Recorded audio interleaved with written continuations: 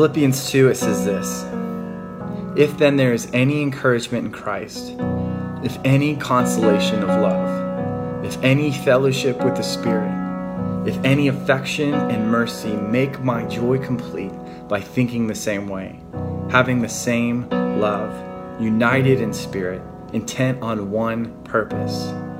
Do nothing out of selfish ambition or conceit, but in humility consider others as more important than yourselves. Everyone should look out not only for his own interests, but also for the interests of others. Adopt the same attitude as that of Christ Jesus, who, existing in the form of God, did not consider equality with God as something to be exploited. Instead, he emptied himself by assuming the form of a servant, taking on the likeness of humanity.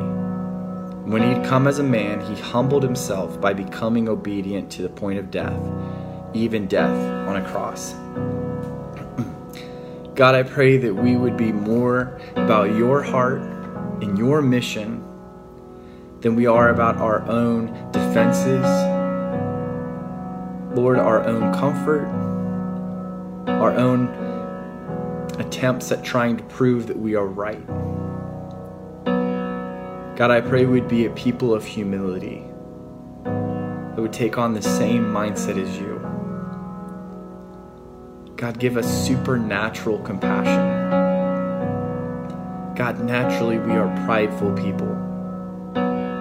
On our own, we cannot attain this unity that you call us to. Lord, I pray that we would be filled by the Holy Spirit, Lord, to have this unity, to fight for that unity, to be of the same mind and the same love. God, we have made an idol of comfort. Lord, I pray that you would make us uncomfortable. I pray that you would disrupt the things in our lives that are required to be more like you. I pray that we would see that discipleship and justice go hand in hand. Lord, but let us not just sit back and be comfortable in these moments, Lord. Let us do the same work, Lord. Let us empty ourselves just like you did. Lord, I pray we would be people of love that truly care about people, that we put people over our point of view, over our politics. Lord, that we would be the light of the world. God, I thank you that you give us hope in these moments, that you give us strength, and that you give us courage. Lord, I pray a blessing over every person that's listening to this. Lord, we love you. In your name I pray. Amen.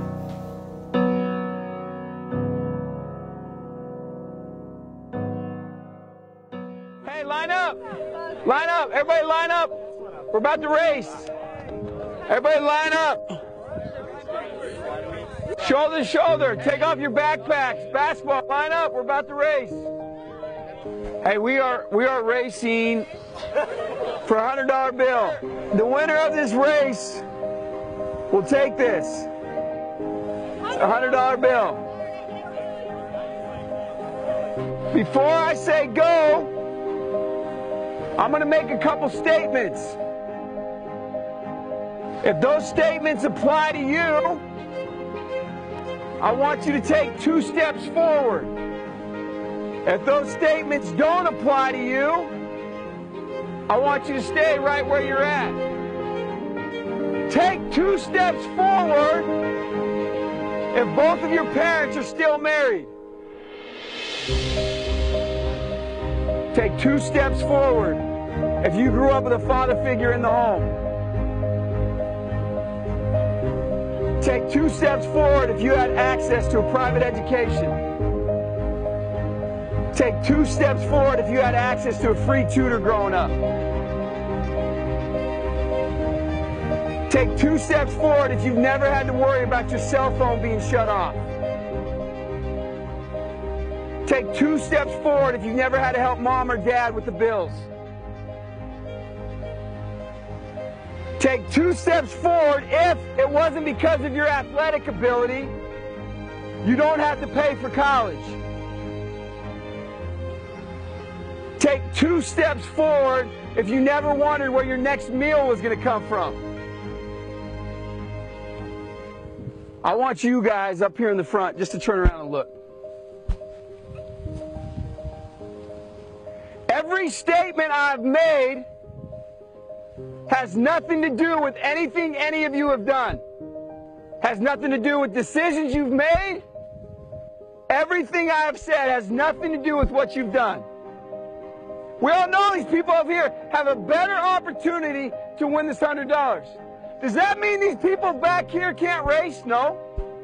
We would be foolish to not realize we've been given more opportunity. We don't want to recognize that we've been given a head start. But the reality is we have. Now, there's no excuse. They still got to run their race. You still got to run your race. But whoever wins this $100, I think it'd be extremely foolish of you not to utilize that and learn more about somebody else's story. Because the reality is, if this was a fair race and everybody was back on that line, I guarantee you some of these black dudes would smoke all of you. And it's only because you have this big of a head start that you're possibly going to win this race called life. That is a picture of life, ladies and gentlemen. Nothing you've done has put you in the lead that you're in right now. When I say go, on your mark, get set, go!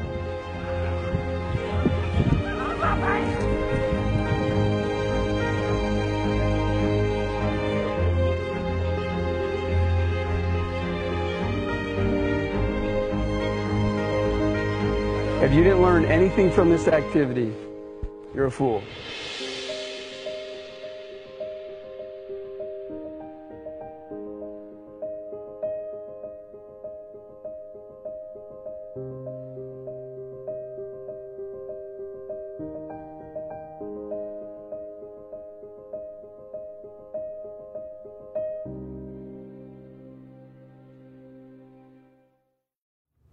Well, hello, everybody.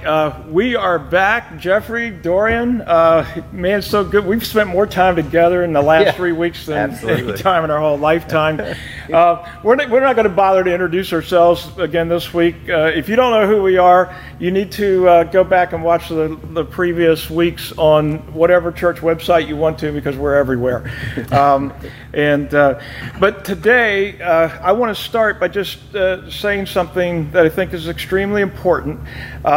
In all this conversation about injustice and racial equality and everything that we're talking about, and all the scripture that God has given us and everything that we're putting in front of you, I would tell you that today we're probably going to go deeper than we've gone at any point here, because we understand that things are really deep. What we're talking about is not something that can quickly be dealt with and glossed over. And I'll tell you, I've heard so many people, and my first response as I was, being made aware of all of this, our response typically has been, okay, I've heard enough. What do we do? Right. Yeah. We always want to go do something. We got to fix something.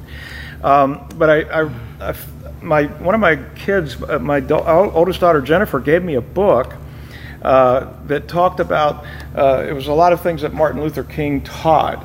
And one of the things that he said in his book, Where Do We Go From Here? He's being very candid. And so he goes, he's talking about white people, and he says, whites, it must be frankly said, are not putting in a mass effort to re-educate themselves, I'll call ourselves, out of their racial ignorance. We're not putting enough effort into learning. They believe they have so little to learn. Wow. And that was 50 years ago that he wrote that. So and honestly, 50 years ago, we didn't have a lot of tools. We didn't have, our history books had nothing to offer people where I grew up. right? So you would have had to go dig. Today we have all the information that you could ever want right in front of us, and we need to learn. That's why we're not pushing for answers today. We're going to get to that, but we're pushing for listening and learning, and hopefully we can start moving into loving. I don't know where you guys are with some of that. Dorian, we were just talking about that. Yeah, no, I'm so glad to be here and a part of this conversation. And for me personally, I had to repent of some things. I had to repent because I realized that I hadn't allowed these issues to convict me and touch my heart in the way that they should have. And that really has led me on a path of learning and really searching out. After I repented, and which is not just saying I'm sorry, but really having a change of mind and a change of heart, I began to search out, God, what is it that you would have us to do? And on this same topic is for me to learn. I started watching documentaries. I started rewatching some documentaries. I started just reading and having conversations to see what do we need to do and what is the issue, what are the problems. And as a result of that, I do feel more at peace in my soul, because I know that now I have to respond. I have to be a part of the solution. But there's some tension because we're all responding differently.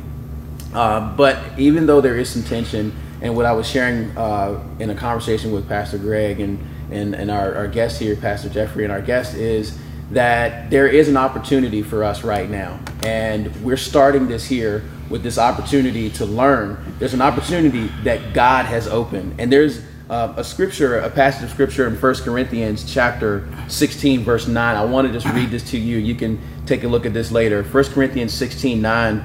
Paul says, "For a great and effective door has opened to me, and there are many adversaries."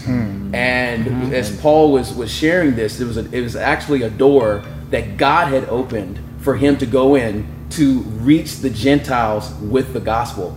And I believe right now in America, and especially in the church, there's a great and effective door that God has opened for us. Yeah. Yep. But let us not be ignorant. There are many adversaries, and the number one adversary is the devil, is Satan. And so we're here today to quiet Satan, to cancel him, to rebuke, and to share the truth, and for us to all come together and learn. So I'm looking forward to hearing from our guests and having more dialogue on this. Yeah, it's interesting you say that. I would say this, in my entire lifetime, including back in the 60s and 70s when we started seeing all this stuff unroll in front of us, I don't know that I've ever sensed more in all this time the opening that's there. I can only speak for myself for the most part, but right now I sense that this thing that's going on in our country, this isn't going to be over quickly, and I'm finding more white Christ followers, more than ever before, willing to say, "Oh my gosh, I didn't know this. Where have I been? What do I need to do?" I mean, such an open heart and yes, we're going to have to walk that out. We're going to have to learn more and listen more and love more. We're going to have to become active in this. You can't just, have a good church service and then forget it all. Right. But right now I'm sensing something. I don't know, Jeffrey, you may want to comment on this too. I'm sensing something that we haven't seen ever in my lifetime. Yeah, no, that's so good. It's certainly, and you've lived a lot longer than I have, I'll just point that out. Even though I don't have the hair and you've got the hair. But I think you're so right. In my short lifetime, I've not seen this, and I think that I can speak for all three pastors here, but let me just say, especially for City Hills, I'm so glad. It was my intent to just plant here for a little while, because I think for too long we just want to gloss over and move on. And as Dorian brought out of the scripture there, that there has been an opportunity open to us. And before we come up with solutions and resolution, we were talking the other day and brought out the scripture that, at least if you want to go according to the Bible, which is always a good thing, right? If you want to go according from a biblical worldview, the kingdom of God, it's in black and white. It's there. The letters, the words are there. The kingdom of God is established and founded on justice and righteousness. Yes. That is what his kingdom is established on. And so how can we combat injustice if we're ignorant of it? And that's why I'm so glad that we're taking a few Sundays here just to listen and to learn. Proverbs 4, written by Solomon, who Scripture tells us is one of the wisest men ever to live. He says this: get wisdom, develop, which means there's got to be some work in it.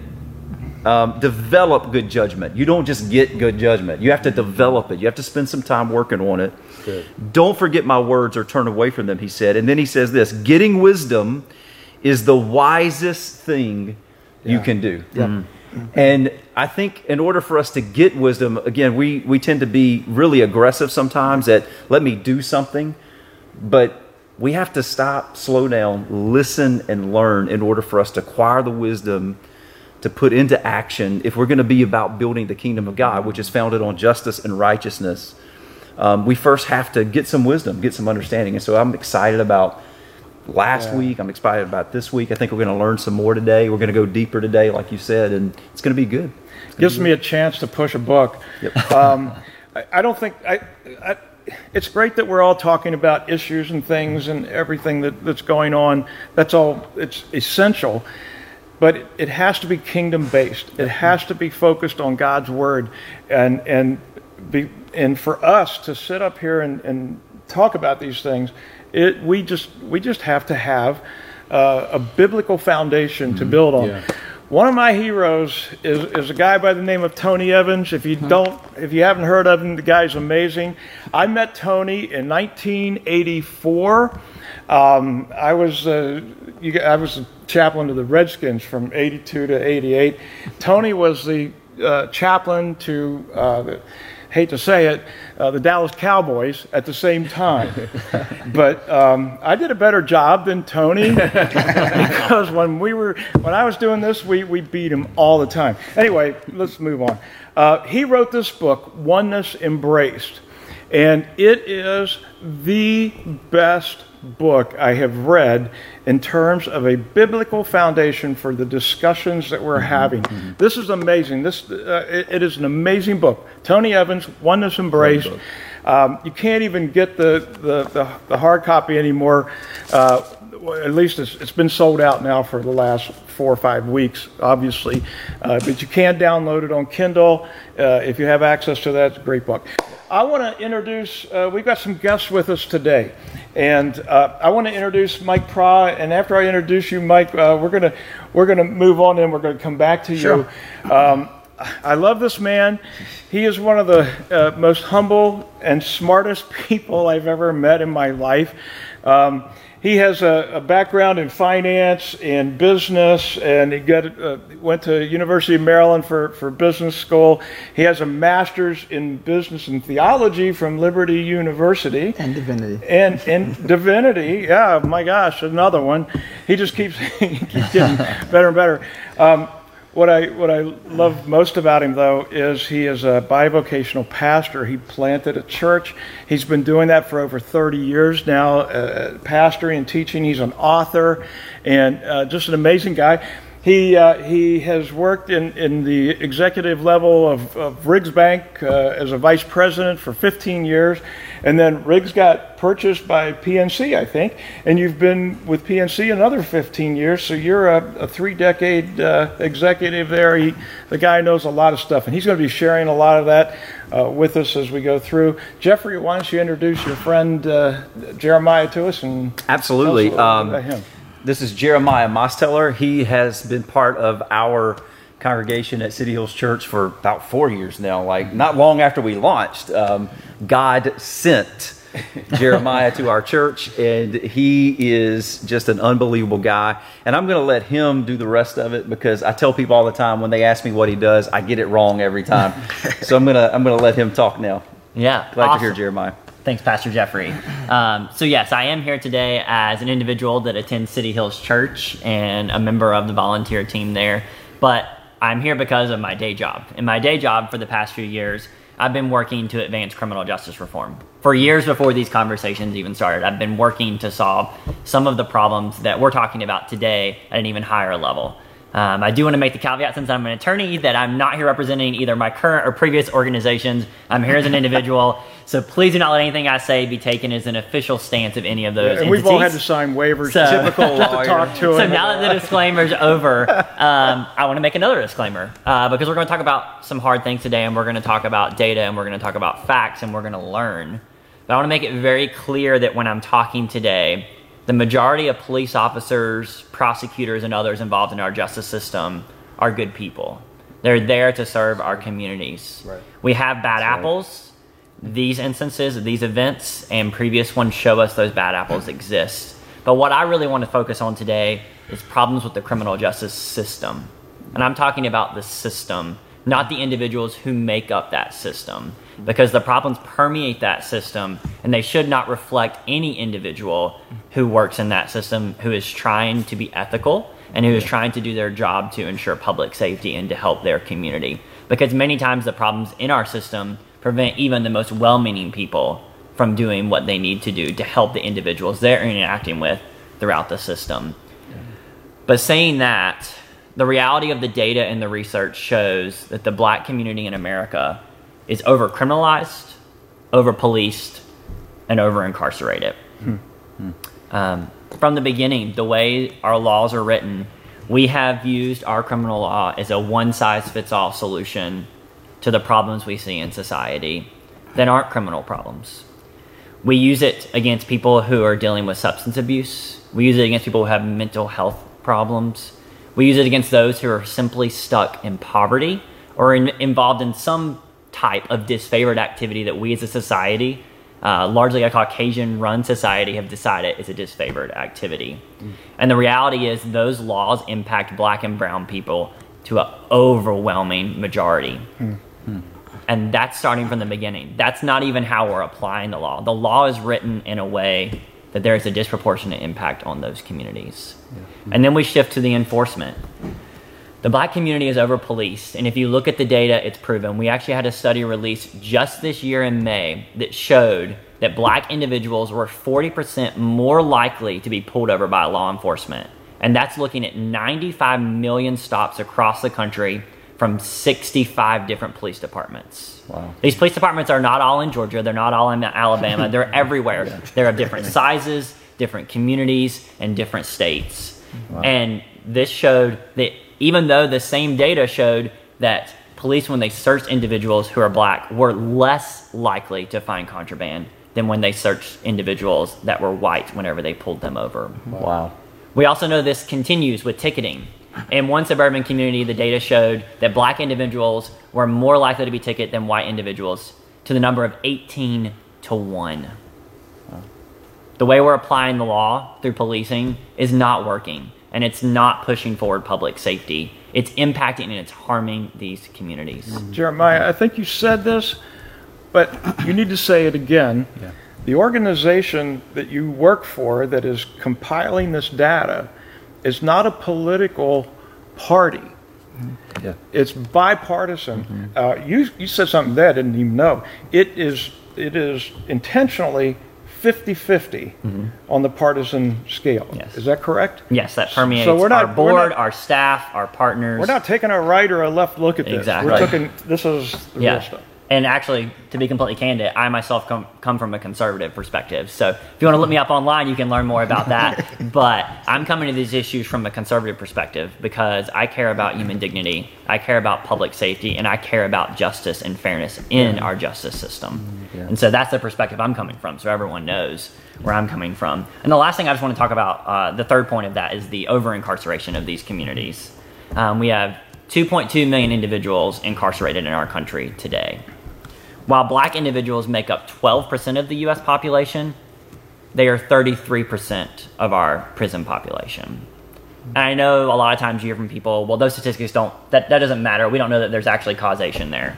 Well, if you look at the overwhelming body of research that has studied this topic for years and years and years, even when you control for crime rates, even when you control for other factors and differences between communities, black individuals are more likely to be arrested, more likely to receive a punishment of incarceration versus an alternative, more likely to receive a longer prison sentence, more likely to be incarcerated while they're waiting for trial, but also less likely to have their charges dropped or reduced by prosecutors, and less likely to be released from prison on parole. So the point I really want to make is the problems permeate the system. While we're talking about policing right now, and that's an important conversation, the problems exist throughout the system. And in case anybody's thinking, well, I'm cherry picking studies, I'm cherry picking data, feel free to reach out to me. I have pages and pages and pages of research I can send you. You can drown They them come in to the data. same conclusion consistently. So, Wow. So I'm just sitting here thinking, you could have been in the movie The 13th. Yeah. Or 13th, I should say. Because this is, have you guys all seen that? Yeah. Yeah. I mean, that's what we're talking about here. I find it interesting that this is coming from a neutral position, a bipartisan position, and it's for real. These are things I've never thought about. I've never known. I always saw the byproduct of it, but I've never seen the root. Mike, you have seen this firsthand from a business level and from a pastoral level, just your mission, your heart of mission. You've seen a cyclical pattern that we talked about the other day. Could you take a moment and just talk about what this looks like on the street and how it affects black young people especially? I'd be glad to do that. And just like Jeremiah, let me just put in that disclaimer. I'm not here in the function of my day job, my employer. These are observations and sentiments and just my role in the community, working with people. So just to piggyback on the themes that he talked about, the over-incarceration rate, first and foremost, from where I sit, really has caused a huge emotional backlash in the black population.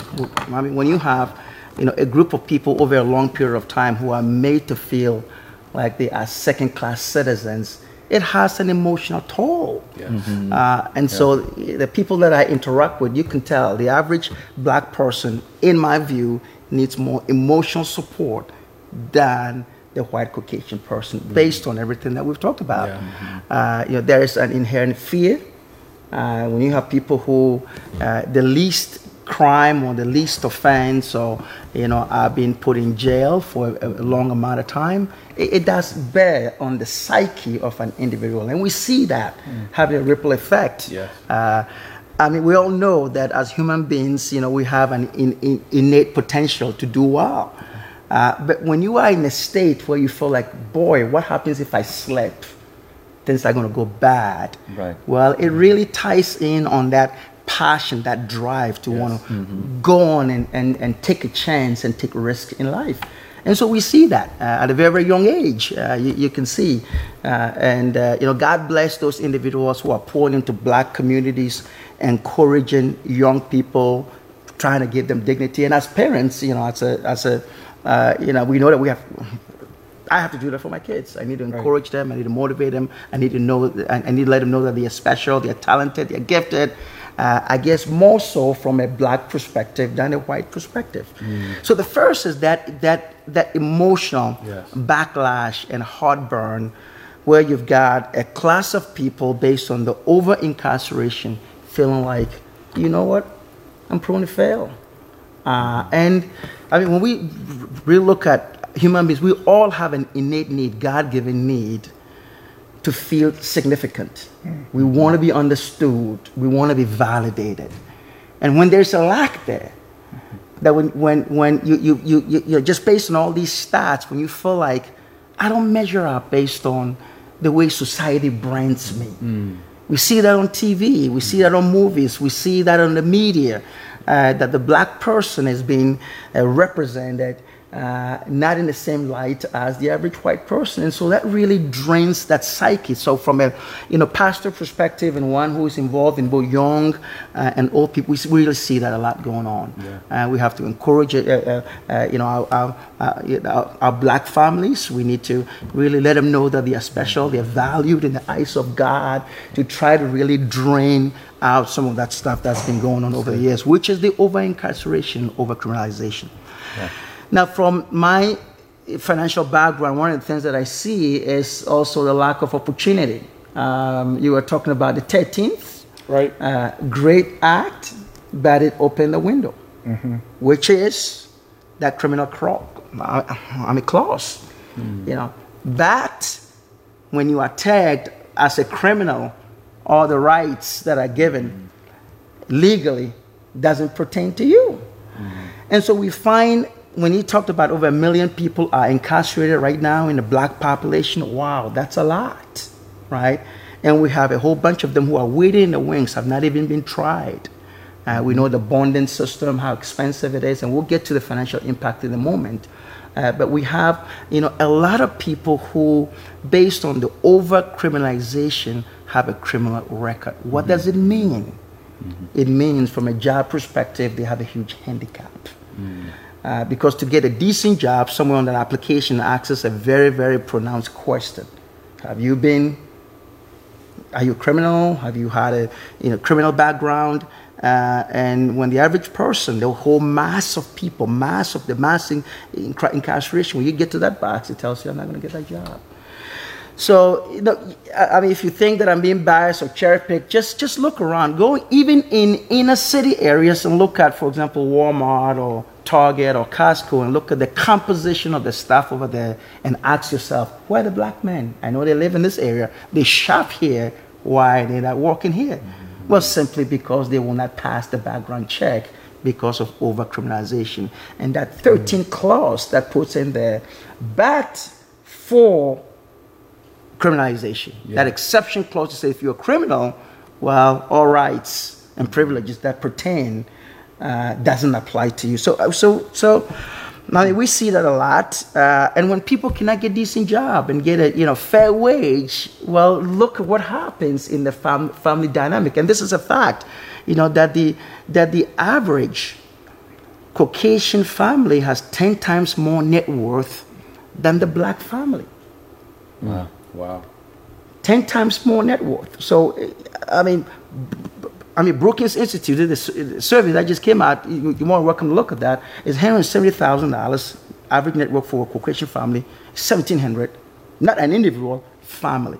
Wow. And so look at all the opportunities that really will lay very heavily on a black population not having the income strata, to be able to live out their goals. Can we just stop there for a moment, because I want to ask Jeremiah a question, because I know you've studied this, and I know that this isn't about criminal or justice reform so much, but you've been around people who've been thinking about this thing. You talk about this. Phil Vischer, this is so funny. He was the creator of VeggieTales, right? But he's also an amazing theologian, an amazing sociologist, and he just in one of his podcasts, actually somebody just sent it to me yesterday. He talks about this 1/10 of wealth. The average black household has 1/10 of the wealth of the average white household. But then he goes on to say, this didn't happen by accident; it happened by policy.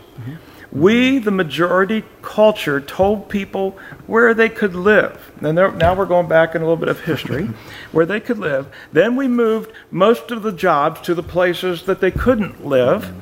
Then when poverty took over, drug and alcohol abuse increased, and then we criminalized the problem. Yeah. So Jeremiah, you got any thoughts on that before we come back? Because I know we got more to talk about over here with Mike. So I think we've been talking a lot about employers and the decisions they can make. And so I want to kind of make a point of how all of society impacted this problem that you're talking about. I would ask people, just go online, search the term redlining. I can't go into detail about all of that. We don't have enough time to talk about that problem and all of the details there at all. But if you look at that problem, you can see from conservatives and liberals that talk about this problem now today, it was a concerted effort by the government in collaboration with banks to set particular communities as favored and disfavored. You see that they actually drew maps of cities, and you can pull up those maps and you can compare them to maps today and see that they chose the neighborhoods that were going to be able to receive funding for housing, for businesses, and all types of loans. And that has caused a trend that we can still see today in those communities. Most of the communities that we look at today and we want to help the most today are ones that were redlined, and that the government worked with private entities, largely controlled by Caucasian Americans at that time, to stop money, to stop capital from flowing into those communities that could actually help lift them out of poverty.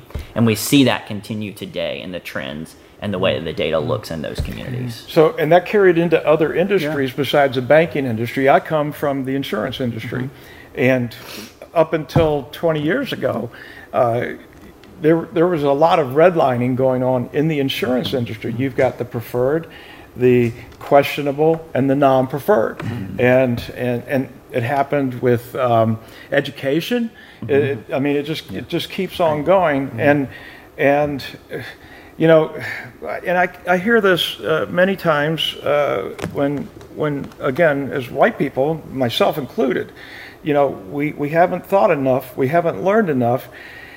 It would be easier for us to say, well, I came from a poor situation, or I came from this, or I came from that, but we never came from this place, ever. We never came from this planned poverty program. Which I don't know what else to call it. You know, it's just what it is. We created this. So, Mike, talk again. Let's get back to the cycle, because it just keeps going.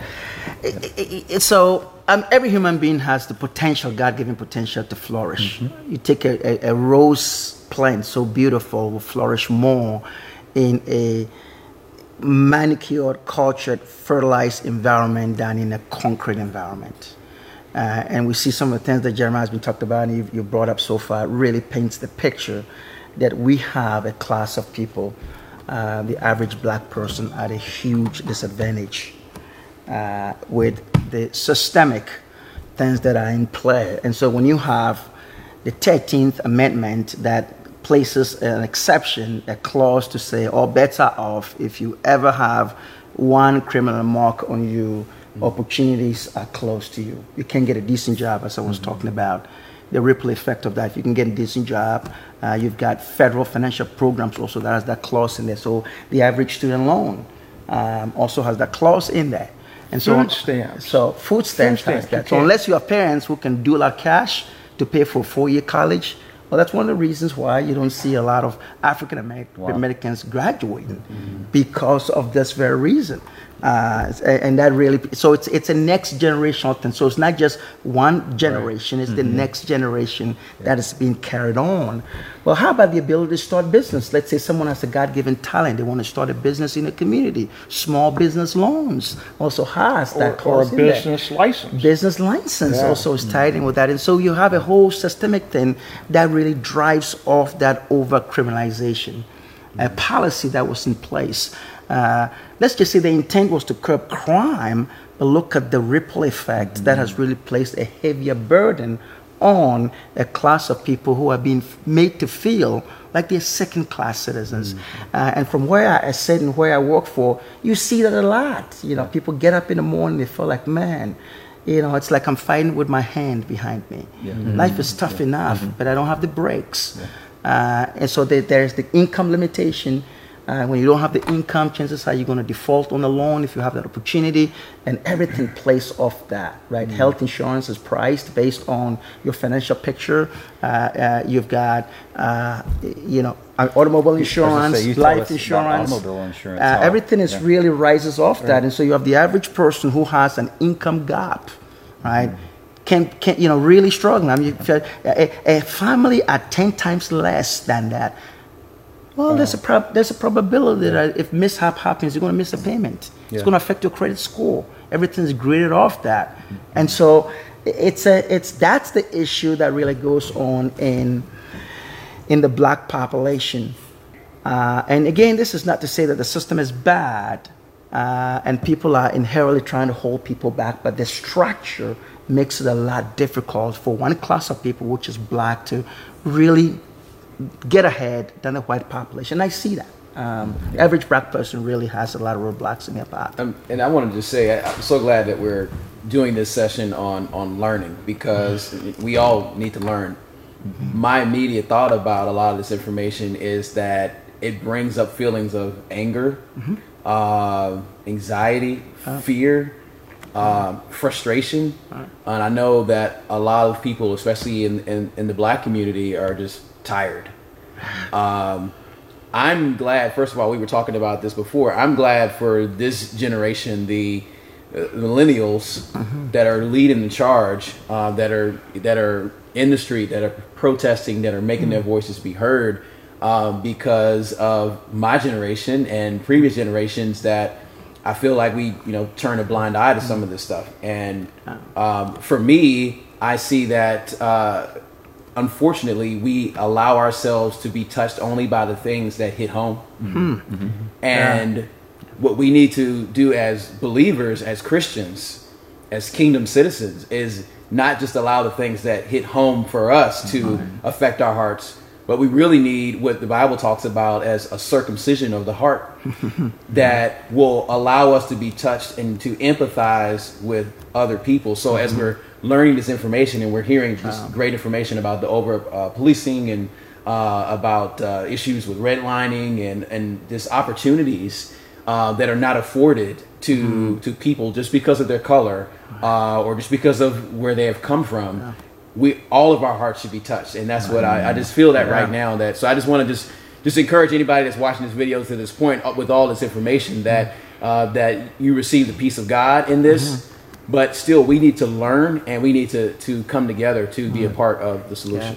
Let me just chat to one thing. So the emotional pieces is, so we have that play through unconscious bias. Let's just say that people don't know, and people are just picking up of what they see on their television screens and what they grew up with. And so the access, just understand that out on the street, the average black person, just based on what has happened, feels like they don't measure up. And so the next thing that happens is a trigger that causes them to reflect on what has happened centuries ago. So it's the notion that the black man is angry and the black man is violent. The average black man is not violent. They just want to go home. Right. They just want to get a decent job. They just don't want to be blamed anymore. And so it's great that these are happening, that all of us need to educate ourselves and really put ourselves in the shoes of someone who has had this history behind them, and it hasn't changed. And the best we can do is just be supportive and understanding that the playing field has not been equal. And connect with people at that level.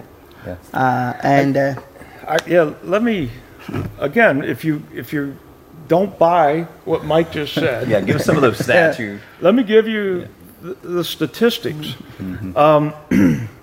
In 2006, this was published. 1 out of 106 white men were behind bars. 1 out of 14 black men were behind bars, and black men between the ages of 20 to 35, the time when families are being built, 1 out of 9 were behind bars. This was 2006, so that's 14 years ago. But let's bring it on up to today. The average, well, I already talked about the 1/10 thing.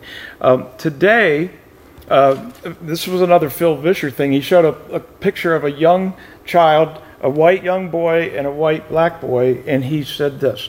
He goes, a white boy has a 1, today, with today's stats, today's policing, the criminalization issues, a white boy has a 1 to 23 chance of going to jail.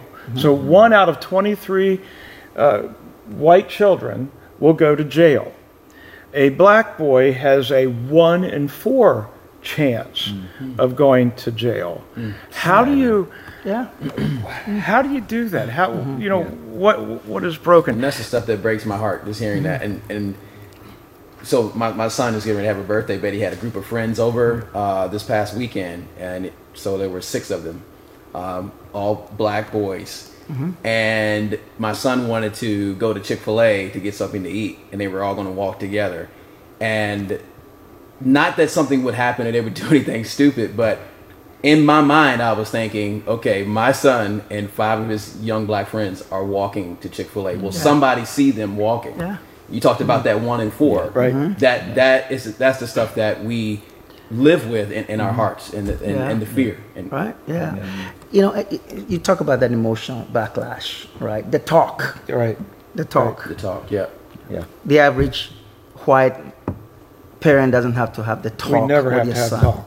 Yeah. We don't have. But at a very early age, we start that middle school. Yeah. Some even earlier, based on the neighborhood you're in, and it's so draining. So at a very early age, you're being taught that the system could take you out, and it's just so.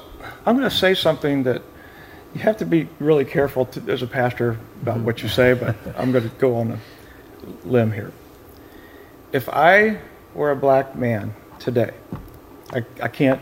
I don't understand all the feelings. I don't understand everything, but I know this. I probably wouldn't believe anything that the average white man would say. This needs to happen. In fact, maybe I could even expand on that and say I wouldn't believe any white preacher saying, "Hey, we've got an answer," because I wouldn't buy it, because we've had the answer for centuries. Yeah. And we haven't done anything with it.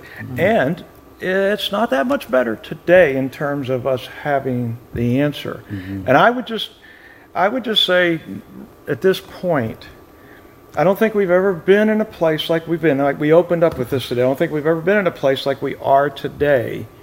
And I do think as we get the chance in the next several weeks, we're going to talk about some things that we can really do, more about people that we can really be, that could change this. In my opinion, the church is the hope of the world. The church is how this is going to take place. But we can't just learn and listen and sit there. We are going to have to walk this out in front of our black brothers and sisters, because we need to win that friendship, that love. That's how I feel. It's what I'm thinking. Well, that's the plot of the enemy. He comes to steal, to kill, and to destroy. And the plan of the enemy is keep us divided along race lines. It's God's institution, God's platform to bring about healing, unity, and reconciliation is the body of Christ. There's no Jew or Gentile, no male or female, no black or white. We are one. And the thing that brings us together is a set belief that the blood of Jesus saves us and unites us into his family.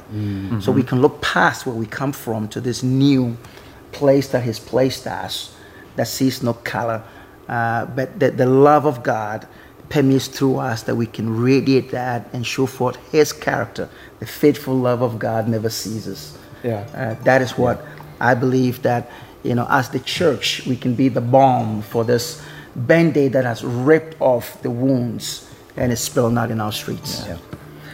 Jeremiah, there's something that you brought up the other day when we were talking about a police department in New Jersey that is actually doing something about the situation, about the system. And then yesterday in the Sunday's Washington Post, I read about it. The police chief of Camden, New Jersey, got on and he said, here's what he said: I scrapped my New Jersey city's whole police force, and it worked. And you guys have been intricately involved in this whole situation. Could you fill us in a little bit there and just tell us what happened? Yeah, so this was the past police chief of Camden, New Jersey. If you look him up online, he talks a lot about this, and there's been articles written over the past few weeks, just almost every single day coming out about this. I can't go into too many details about the practical of what they did, but essentially what they did was reimagine what policing is. Camden was the most dangerous and violent city in the country, and they realized what they were doing, traditional policing, was not working.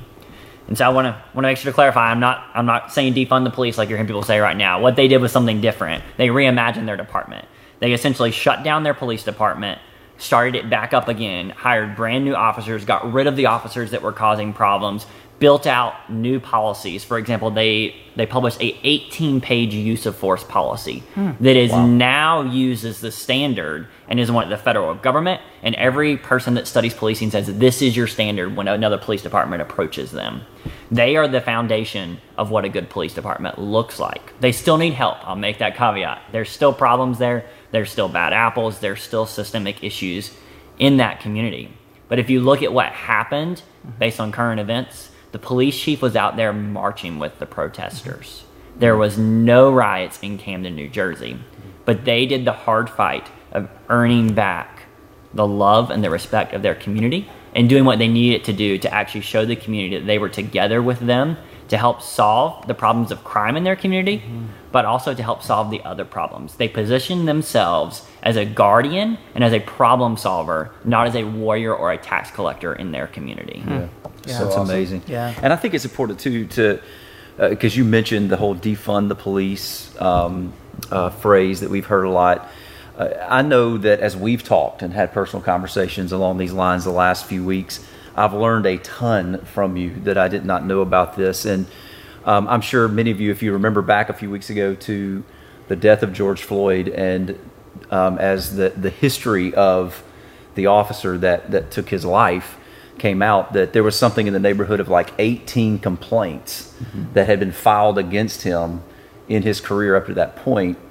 And so we were talking about this one day, and you said, well, you know, because we're like, how can a police officer that's had this many complaints been brought up, how can this happen? And you came back, it's like, well, you know that this is why. And I was like, no, I did not know that. So enlighten us that and this is what we're talking about. We're talking about the system is set up to where even police departments themselves are handcuffed in what they can and cannot do.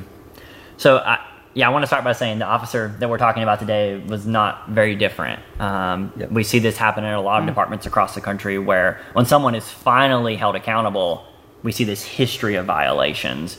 For example, there's a study from 2017 that found that 500 current and former Minnesota police officers had been convicted of a crime. Convicted. So I want to clarify, this is not the complaints like we're talking about in this instance. This is the court has found them guilty of a crime. And they're still officers. And 75% of them were never disciplined by their departments. And we're not even talking fired. We're saying there was no discipline. There was no letter of reprimand like in this situation for 2 of those instances out of 18. There was never any punishment.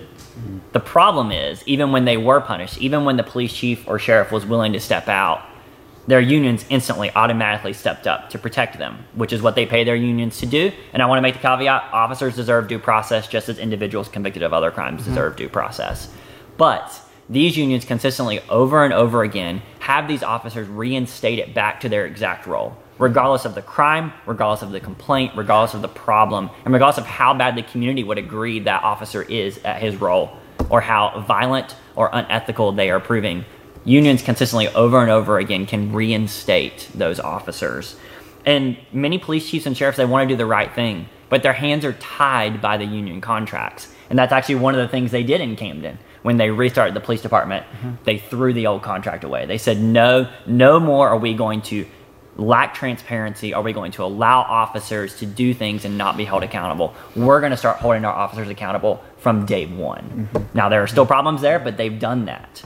And I do want to also talk about another issue because people might be saying, oh, well, if the department doesn't do it or the criminal justice system doesn't do it, we can still sue them to get the harm repaid through civil court. It's not true. There's a doctrine that's been talked about a lot, and actually I'm excited because a legal doctrine is actually being talked about in the media called qualified immunity. This is a defense that officers can present that puts the burden on the individual who was harmed to prove that there is an exact case where another court has ruled that that conduct was illegal or unconstitutional. Yeah.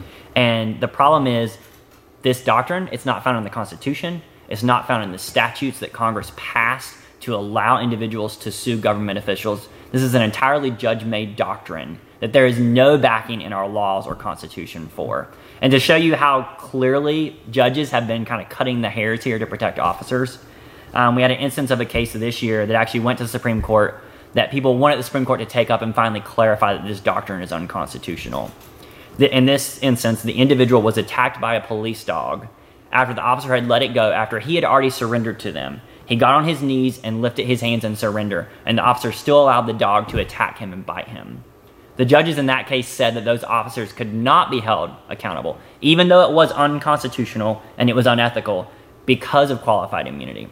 And the reason why is because the closest case we have is an individual laying on the ground face down when a dog bit them. And the judges said, no, that's not the exact thing, so we're going to let these officers go free. No. So those officers avoided accountability because the difference was laying on the ground versus kneeling with your hands raised. And that's a problem. Officers need to be held accountable whenever they do something wrong. Can I just say, I'm so glad. That's why we need people like yourself that have kingdom values, that are working and have a passion for criminal justice to make the system better. And when I hear this, my first thought is that, I'm not a lawyer, so I can't go there. But we are the church, and I believe that we have a responsibility as the church to do what we've been called to do, to support these efforts, but also to pray. And a friend of mine said this, and it really struck me. He said, if you show me a police department that is spiritually weak, I'll show you a community that's in danger. And I think that we oftentimes leave out or forget our responsibility to pray, not only for our community, but even pray over our police departments. And if I can just give a quick plug for our church, Life Ticket Church, we're hosting a Love and Unity prayer rally today on this day. If you're watching this, you still have time to get there. It's 12 noon on June 28th on Sunday. So we'd love for you to join us. We'll be rallying at the Pine Center in Herndon, and we'll be going on a walk to the Town Green in downtown Herndon. So come out and join us as we pray over our community, and we're praying over the police force. So again, we invite you, all the community, to come out and be a part of that. And our church is joining in. Yes. I'll be there. And Pastor Greg is going to be there. So City Hills, come on, City Hills. Out. Destiny Church, come on out. Wow, Thank you. Yeah. Go ahead, Mike. No, I love it. That's something that I'm going to borrow. Yes, please. Thank you. So we probably need to wrap this. And I was trying to think, okay, what would I want people to walk away from today?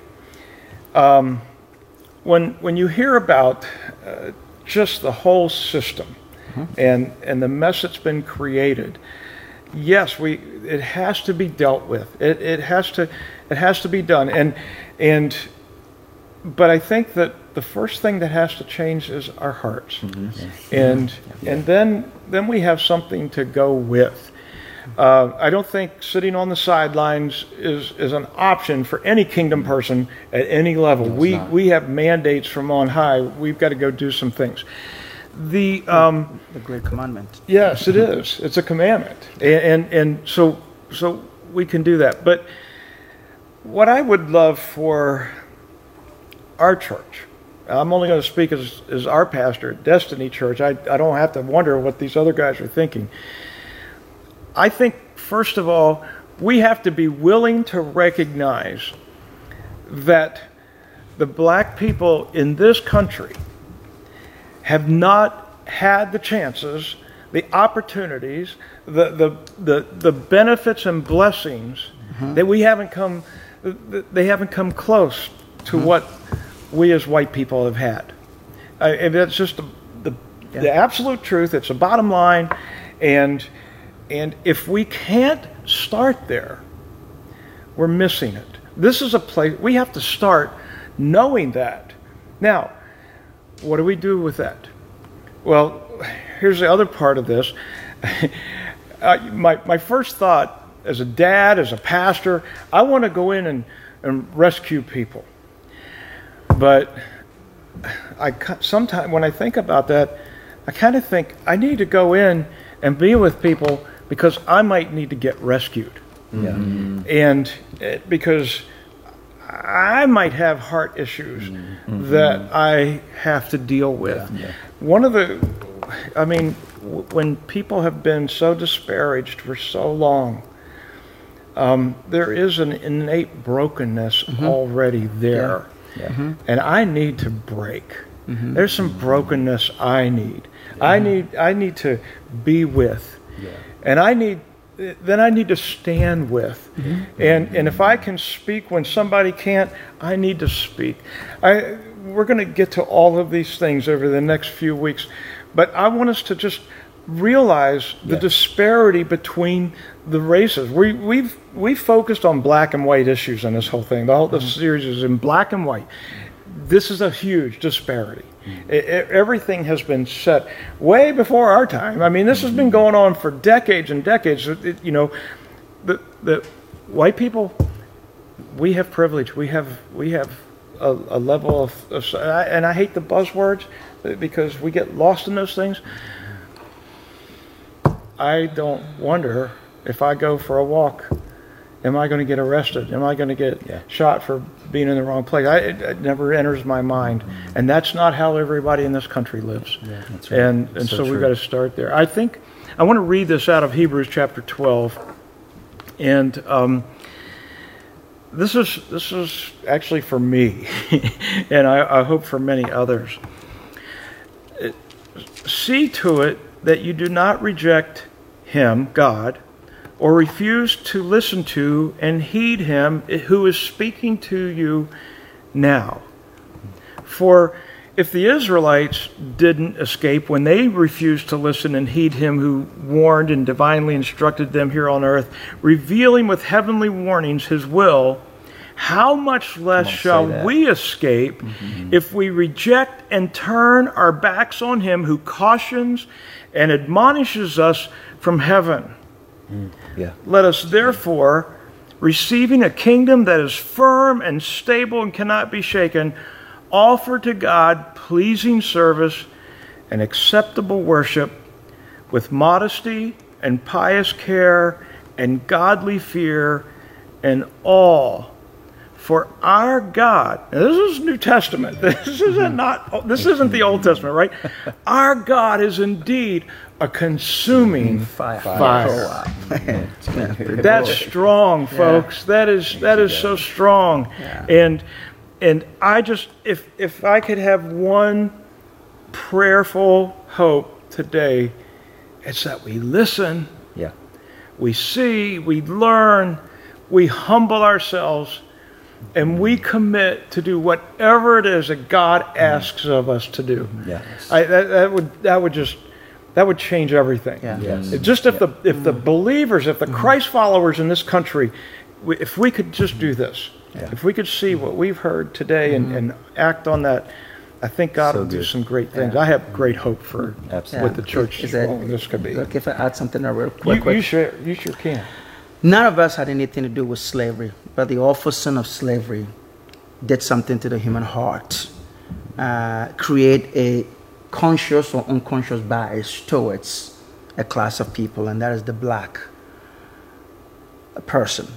And the scripture that you reference is spot on. And God is calling us his body as part of his redemptive plan to be his hands to bring about healing in the world. We are the light of the world. We are the salt of this earth. God is not going to come down himself. We have his spirit that resides in us. And he wants us to be his human agent to bring about change, transformation in the life of people. Here's what King Solomon talked about. This is from the Good News Translation. Proverbs 3:27-28. He says, never walk away from someone who deserves help. Your hand is God's hand for that person. Never tell your neighbors to wait until tomorrow if you can help them now.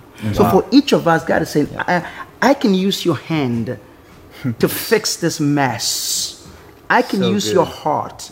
I can use your sympathy, Wow. your understanding, your love, your kindness, your forgiveness, your compassion. As the body of Christ, God says, represent me in your neighborhood. God is love, God is forgiving, God is merciful, God is compassionate, God is gracious. And if we just started there to reach out, boy, it will really heal a lot of the ravages of what was caused centuries ago. Yes, we've got the legal piece. Yes, we've got the things that we want our legislators to fix. But at a human level, each of us, understanding what we have to deal with, and the ripple effect of that, how that has had a generational burden on people who are not even born. Yes. And The black child who was born today will come and confront this issue unless we do something about it. and I believe the church will. Yes. I really do. I think we're in a new place today. Absolutely. Jeremiah, you have a couple books. Would you just tell us what they are? Yeah, so there are 2 books if you want to learn more about the topics and the things that I was talking about from some different perspectives that I would recommend you purchasing on Amazon or some other service. Ending Overcriminalization and Mass Incarceration by Dr. Anthony Bradley. It's a great overview of the problems that I was talking about today, from overcriminalization all the way to the back end with incarceration. Then I would also recommend a book by Dr. Elizabeth Hinton, From the War on Poverty to the War on Crime. This delves a little bit more into how poverty is so interwoven with the criminal justice system and how both of those cycles keep people trapped, and go to some of the points that you made today. So check that one out as well. And we'll have this pulled up on the screen so you can find them. Thank you so much. Guys, thank you for joining y'all us so today. much. Oh, man. Every week it's just, I learn so much. It's just amazing. Jeffrey, would you pray for us? And just ask God to continue to lead us and guide us as we walk through this together. Father, we thank you for this conversation we've been able to have today. Thank you for my brothers Mike and Jeremiah for coming and sharing their wisdom with us. And your word tells us, we read it at the beginning, in all of our getting, get wisdom. In all of our getting, get understanding. And I pray, Lord, that as we go through these conversations, one more time, God, open our hearts. Let us open our hearts and allow you to highlight anything in us, whether conscious or unconscious, that needs to change. Lord, don't let us be afraid. Don't let us hide in the dark spaces of our hearts and minds and not confront things that need to be confronted, Lord. Help us, God, with your word and with your spirit to cut out anything in us personally, Lord, that would prevent us from being part of the solution, that would prevent us from being your hands, your feet, your voice to a world that is hurting and dying. And I pray a special anointing on specifically our 3 churches represented here today, that we would be at the forefront of this conversation, not just talking about it, God, but give us wisdom and direction and understanding. Lead us, Holy Spirit, in what we can do individually, but also collectively as churches, to bring about justice and righteousness. Your kingdom come, your will be done on earth, in the United States of America, in the state of Virginia, in Loudoun County, as it is in heaven. And we give you thanks and we give you praise for it. In Jesus' name, amen. Amen. Amen. Thank you. Dorian, 12 o'clock today. Yes. Where? We're gonna meet at the Pine Center in Herndon, and then we're gonna be doing a walk over to the Town Green just behind the Herndon Fortnightly Library. So join us for the prayer walk and also for the prayer rally that we do at the Town Green. That'd be amazing. We're going to be there. We'll see you guys there. Next week, we're starting to make a shift, and we're going to start talking about what God wants us to do, who He wants us to be, where do we start with this, and what it would look like if we become the church that God has called us to be. The church is not some irrelevant thing on the side. The church is the answer to this problem, in my opinion, and we just need to be that church. God bless you guys so much. It's so great to have you here, and we'll see everybody next week. See you next week. All right. Thank you. God bless you. Thank you. You give life, you are love, you bring light to the darkness, you give hope, you restore every heart that is broken. And great are you, Lord. It's your breath in our lungs, so we pour out our praise. We pour out our praise. It's your breath in our lungs, so we pour out our praise to you only. Yes. Oh, we worship you, God. You give life. You give life, you are love, you bring light to the darkness, you give hope, you restore every heart that is broken.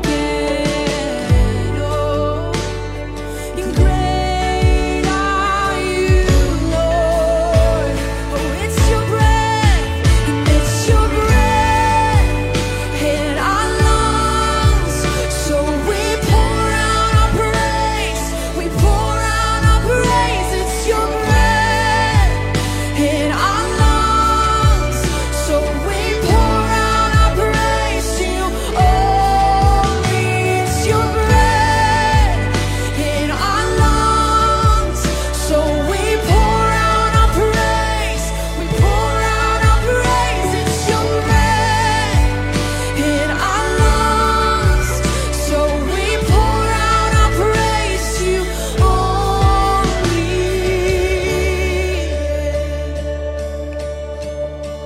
Oh yeah, only you, Jesus. We pour out our praise. We pour out our love on you, God. And all the earth will shout your praise. Our hearts will cry. These bones will sing. Great are you, Lord. Oh, and all the earth will shout your praise. And our hearts will cry. These bones will sing. Great are you, Lord. From our hearts we say, and all the earth will shout your praise. And our hearts will cry. These bones will sing. Great are you, Lord. It's your breath in our lungs, so we pour out our praise. We pour out our praise. It's your breath in our lungs, so we pour out our praise to you only. It's your breath in our lungs, so we pour out our praise. We pour out our praise. It's your breath in our lungs, so we pour out our praise to you only. And great are you, Lord. Yes, you are, God. And great are you, Lord. And all the earth will shout your praise. Our hearts will cry. These bones will sing. Great are you, Lord. Yes, Lord. And all the earth will shout your praise. Our hearts will cry. These these bones will sing. Great.